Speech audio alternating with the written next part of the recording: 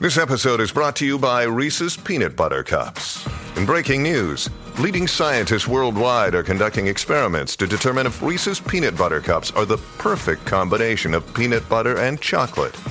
However, it appears the study was inconclusive, as the scientists couldn't help but eat all the Reese's.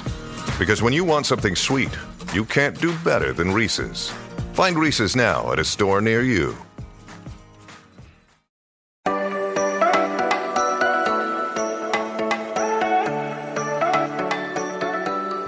Welcome into your weekend edition of the Strictly Stripes podcast. Muhammad Ahmad back at it with Andrew Gillis and Mike Neislick. And we start off with the big news, a relief for Bengals fans and the Bengals. Ja'Marr Chase will not be placed on the IR. Zach Taylor made that official, basing that on his diagnosis. Some other updates, Logan Wilson and Trey Hendrickson should be good to go for Monday. Eli Apple's status is still uncertain, although I think that could go either way. So just some quick hits there. Good news, I think, for the Bengals. I mean, no IR means a speedier return, speedy recovery for Chase. Yeah, obviously, I think this is fairly self-explanatory. But not putting Chase on IR indicates to me, and it should everybody else, that they don't anticipate him missing either the Steelers game on November 20th or the Titans game on November 27th, because if you put him on IR, he would have had to miss 4 games, so that would have been Cleveland, Carolina, Pittsburgh, Tennessee. The earliest, like we talked about yesterday, the earliest he could have come back was against the Chiefs on December 4th. So now you open up that possibility for him to return against the Steelers. You open up that possibility for him to return against the Titans. And we're still in a situation where I would anticipate him coming back, but again, maybe you're at a situation where you rattle off wins against Cleveland and against Carolina and against Pittsburgh, and you go into Nashville at, what would that be, 7-3. And if Jamar's not 100%, there's no reason to push that. So I think, but what this does is it gives you options. Obviously, today's move would indicate, or lack of a move would indicate, that they anticipate him back sooner than later. So, yeah, I mean, good news for them, and I think that's all things considered, about as good as you could have expected. But the bigger news for this weekend, we knew Ja'Marr Chase was going to be out. Logan Wilson will be back in the lineup. That's a speedy return for him after missing just 1 game, which is big in terms of defending Nick Chubb. And Trey Hendrickson also will play. Obviously the Eli Apple situation is interesting, because that would mean Cam Taylor-Britt, if he's out, gets his first career start. He's only played, what did he play, 34 snaps or something? 32 snaps. Something like that, against the Falcons, and that was it. And he's a rookie. Good situation again for him to be in against a team that doesn't tend to throw the ball very much. So, but they'll probably, if he's in the lineup, he'll be targeted.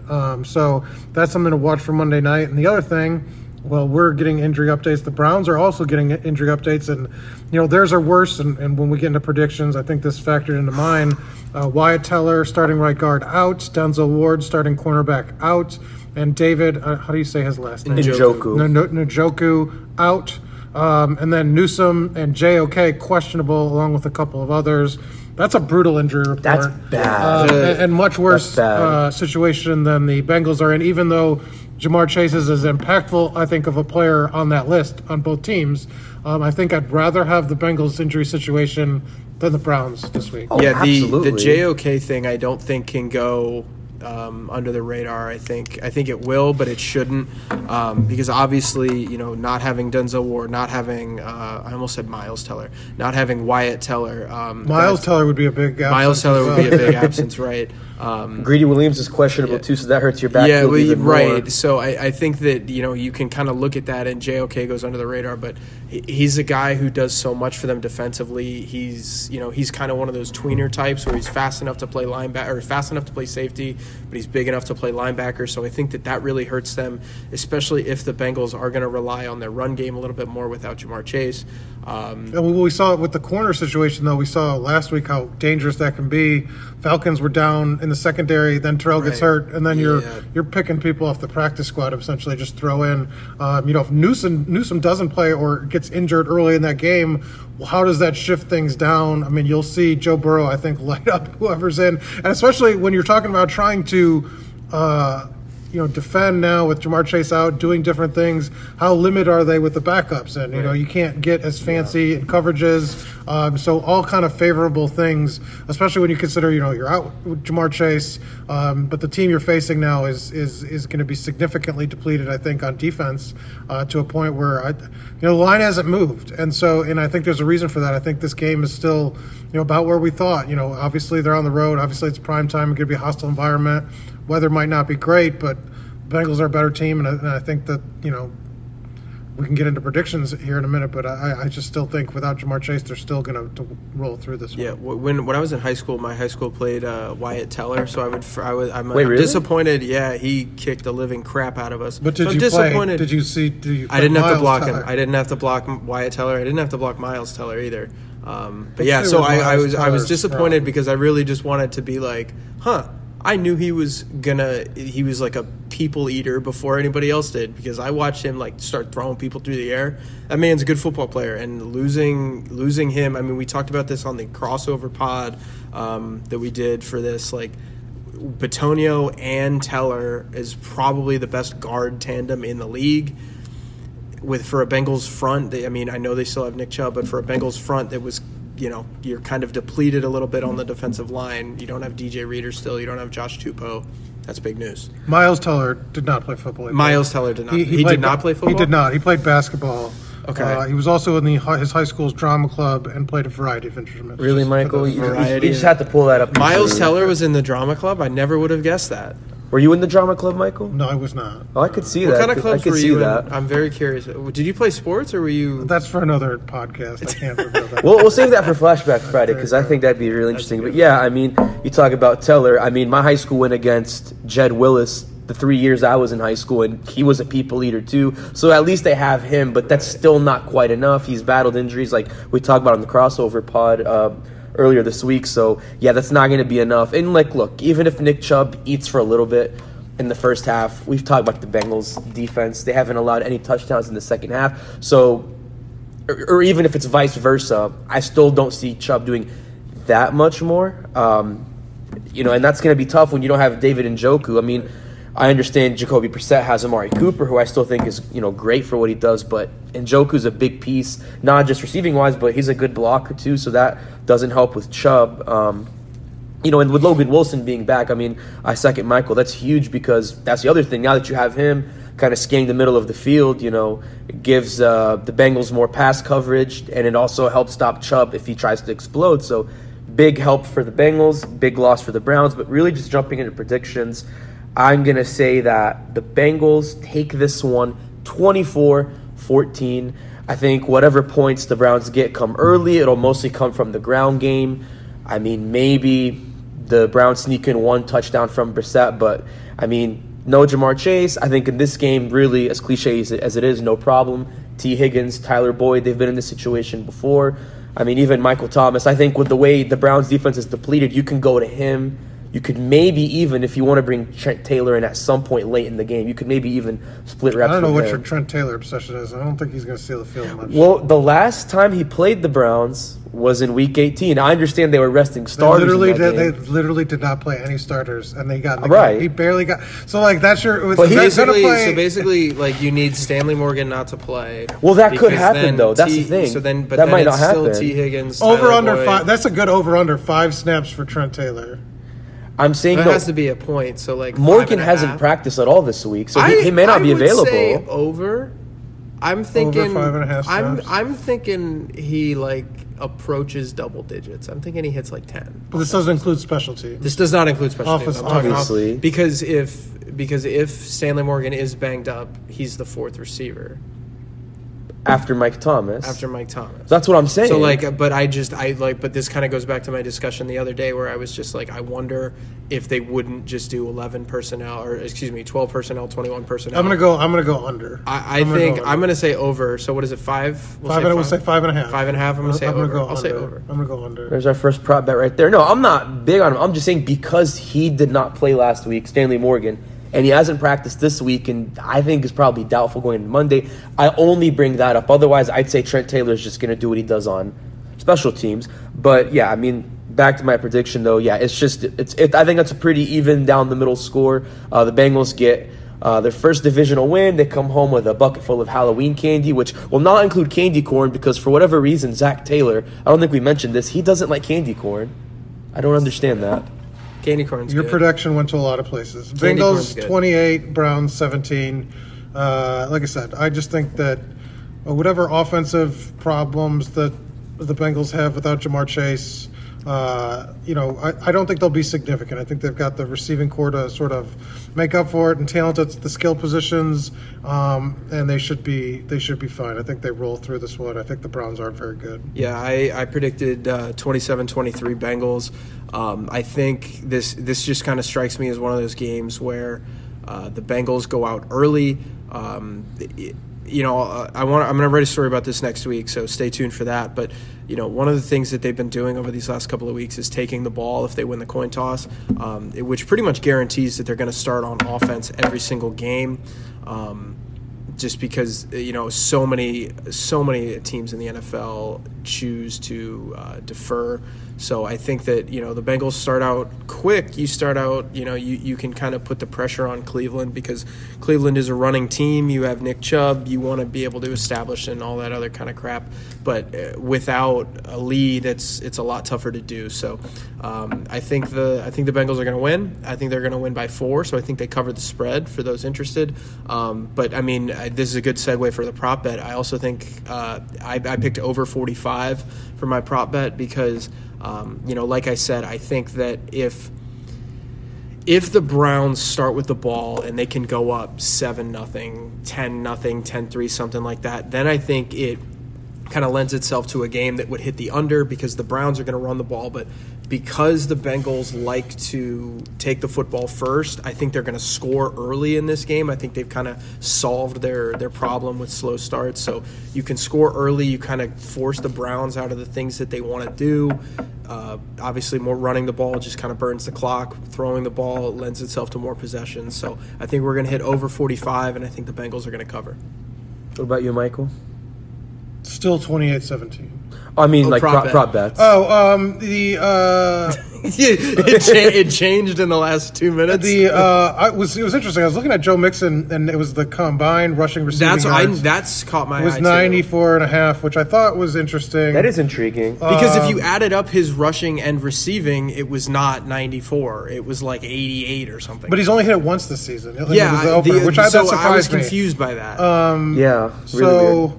That was interesting, but so I'm going to pass on that just because he hasn't hit it. Burrow 267.5 for passing yards seems low just because he's done that in 5 of 7 games. I know he's without Jamar Chase, but I mean they're still going to throw the ball. I mean, Zach Taylor said this earlier this week. We just throw the ball. I mean, what do you want us to do? We throw the ball a lot. So I think that's not a bad bet. And then I don't know if you guys noticed that T. Higgins and Tyler Boyd were off the board. Yeah, they took him off the board after for receiving yards, which I found interesting because I was kind of curious as to what Vegas would set. I guess it was too confused. They didn't know. So, but what the receiving yards for Higgins would it have been like a 90, like an 87.5? Because Jamar was hitting 80. So the thing that I would be curious about without Jamar, if we're talking prop bets, is like Jamar was always at 80-ish. And T. Higgins was always like 75-ish. Right. And then Boyd would follow at like 60. So I wonder, because the logical conclusion would be, everybody T goes up. One, but I wonder if T would actually, his over-unders now would start to be in the 90s range, and Tyler Boyd would kind of be. Because if Tyler was around 70, I thought that would have been a good would have been a good bet. You lose the three-headed monster, and now there's just the two guys. So they took it off. But that would have been Tyler Boyd would have been the interesting one to me, but I guess Burrow with the passing yards, even though that Mixon number still intrigues me just because I think he's going to get a few more targets and have to be a little more productive with Jamar Chase in the lineup. So I think this is, I'd say, a pretty easy one. Joe Burrow rushing yards, the over-under is 14.5. I think he easily goes over that. I think we've seen those nice third down runs he's had. I mean, he's been a lot more comfortable running the ball. It's, we've talked about this and you hear other people talk about it. That's just backyard Burrow. I'm not saying it goes for a lot. I'm just saying as far as 14.5 goes, I think he hits that. How much higher than that? I don't know, but He has hit that in the last 2 games. yeah, and 25 and 20. And so I think that's a safe bet. It's easy and it's predictable, like you said. He's matched that, and with the way the Browns' defense is, I don't think there's really much they could do to keep him from running for over 14.5 yards. So I say Burrow over 14.5. Did you notice? Did they have a longest rush for Burrow? No, I think it was just Mixon. It was just Mixon. Okay, because as I look at this now, he had a long of a 20-yard rush against the Falcons, and that was his total. He had a long of a 19-yard rush. I think that was the touchdown against the Saints, and his total was 25. So basically, I think what you're betting on there is him to break one of those runs, which against Garrett and Clowney, I don't think is the worst bet. No, not at all, especially without JOK, like you mentioned, kind of scanning the field. But yeah, he will not match that unless he has to get the hell out of Dodge and run out of the pocket. Which I do not see. Which against Garrett and Clowney, I could see him running for picking up 15 yards or something like that. Right. I just don't mean it's not going to like collapse on him is what I mean. I think he'll be able to elude that and escape that. So I'm with you on that. But yeah, it's going to be a lot of fun. I guess just to kind of wrap up, I mean, with Cleveland, I don't know if you guys have done your research yet, but are there any food spots you guys are trying to hit? Because I've been kind of thinking about that. All right. How do I say this without defending or without pissing off people in Cleveland? Because I do genuinely like Cleveland.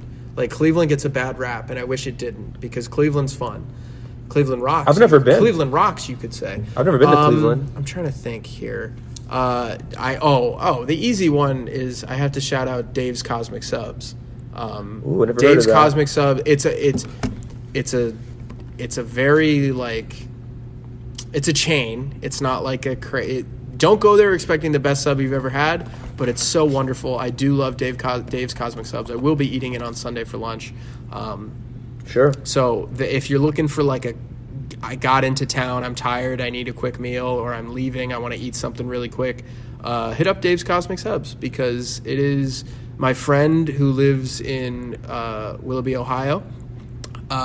He was the one who put me onto it, and I have to credit him. Shout out Jimmy Watkins. It's a great sub place. Well, my recommendation would have been Tremont Tap House, but they are still temporarily closed for renovations, and they are a really, really good gastropub. If you want high-end, Red Steakhouse. Do you have a list? Yeah, well, I pulled them up. I couldn't remember the names because it's been a few years. Red Steakhouse, I think they have 2 locations. Really, really good. Obviously, a little more pricey, but for grown-ups, that's a good place. And then Melt Bar, which is a fancy grilled cheese place. Fancy grilled cheese. And they have every different grilled cheese every month. That's epic. A crazy one. They're very, very, very good. And then obviously very good breweries all over Cleveland as well. But Barrio Taco is pretty good. So this is Muhammad. I'm sorry to exclude you here. Mike, are you a Great Lakes beer fan? Yeah, I am. But I mean, I've gone sort of all in on whiskey. Beer's too many calories. It's just, it's not as effective as just going whiskey neat. So. Yeah, but because I remember there was a discussion. Great Lakes is a cool, their location with I think it was the main location. I don't know if they have a second location, but people were hyping up the Christmas ale. I don't like Christmas ales.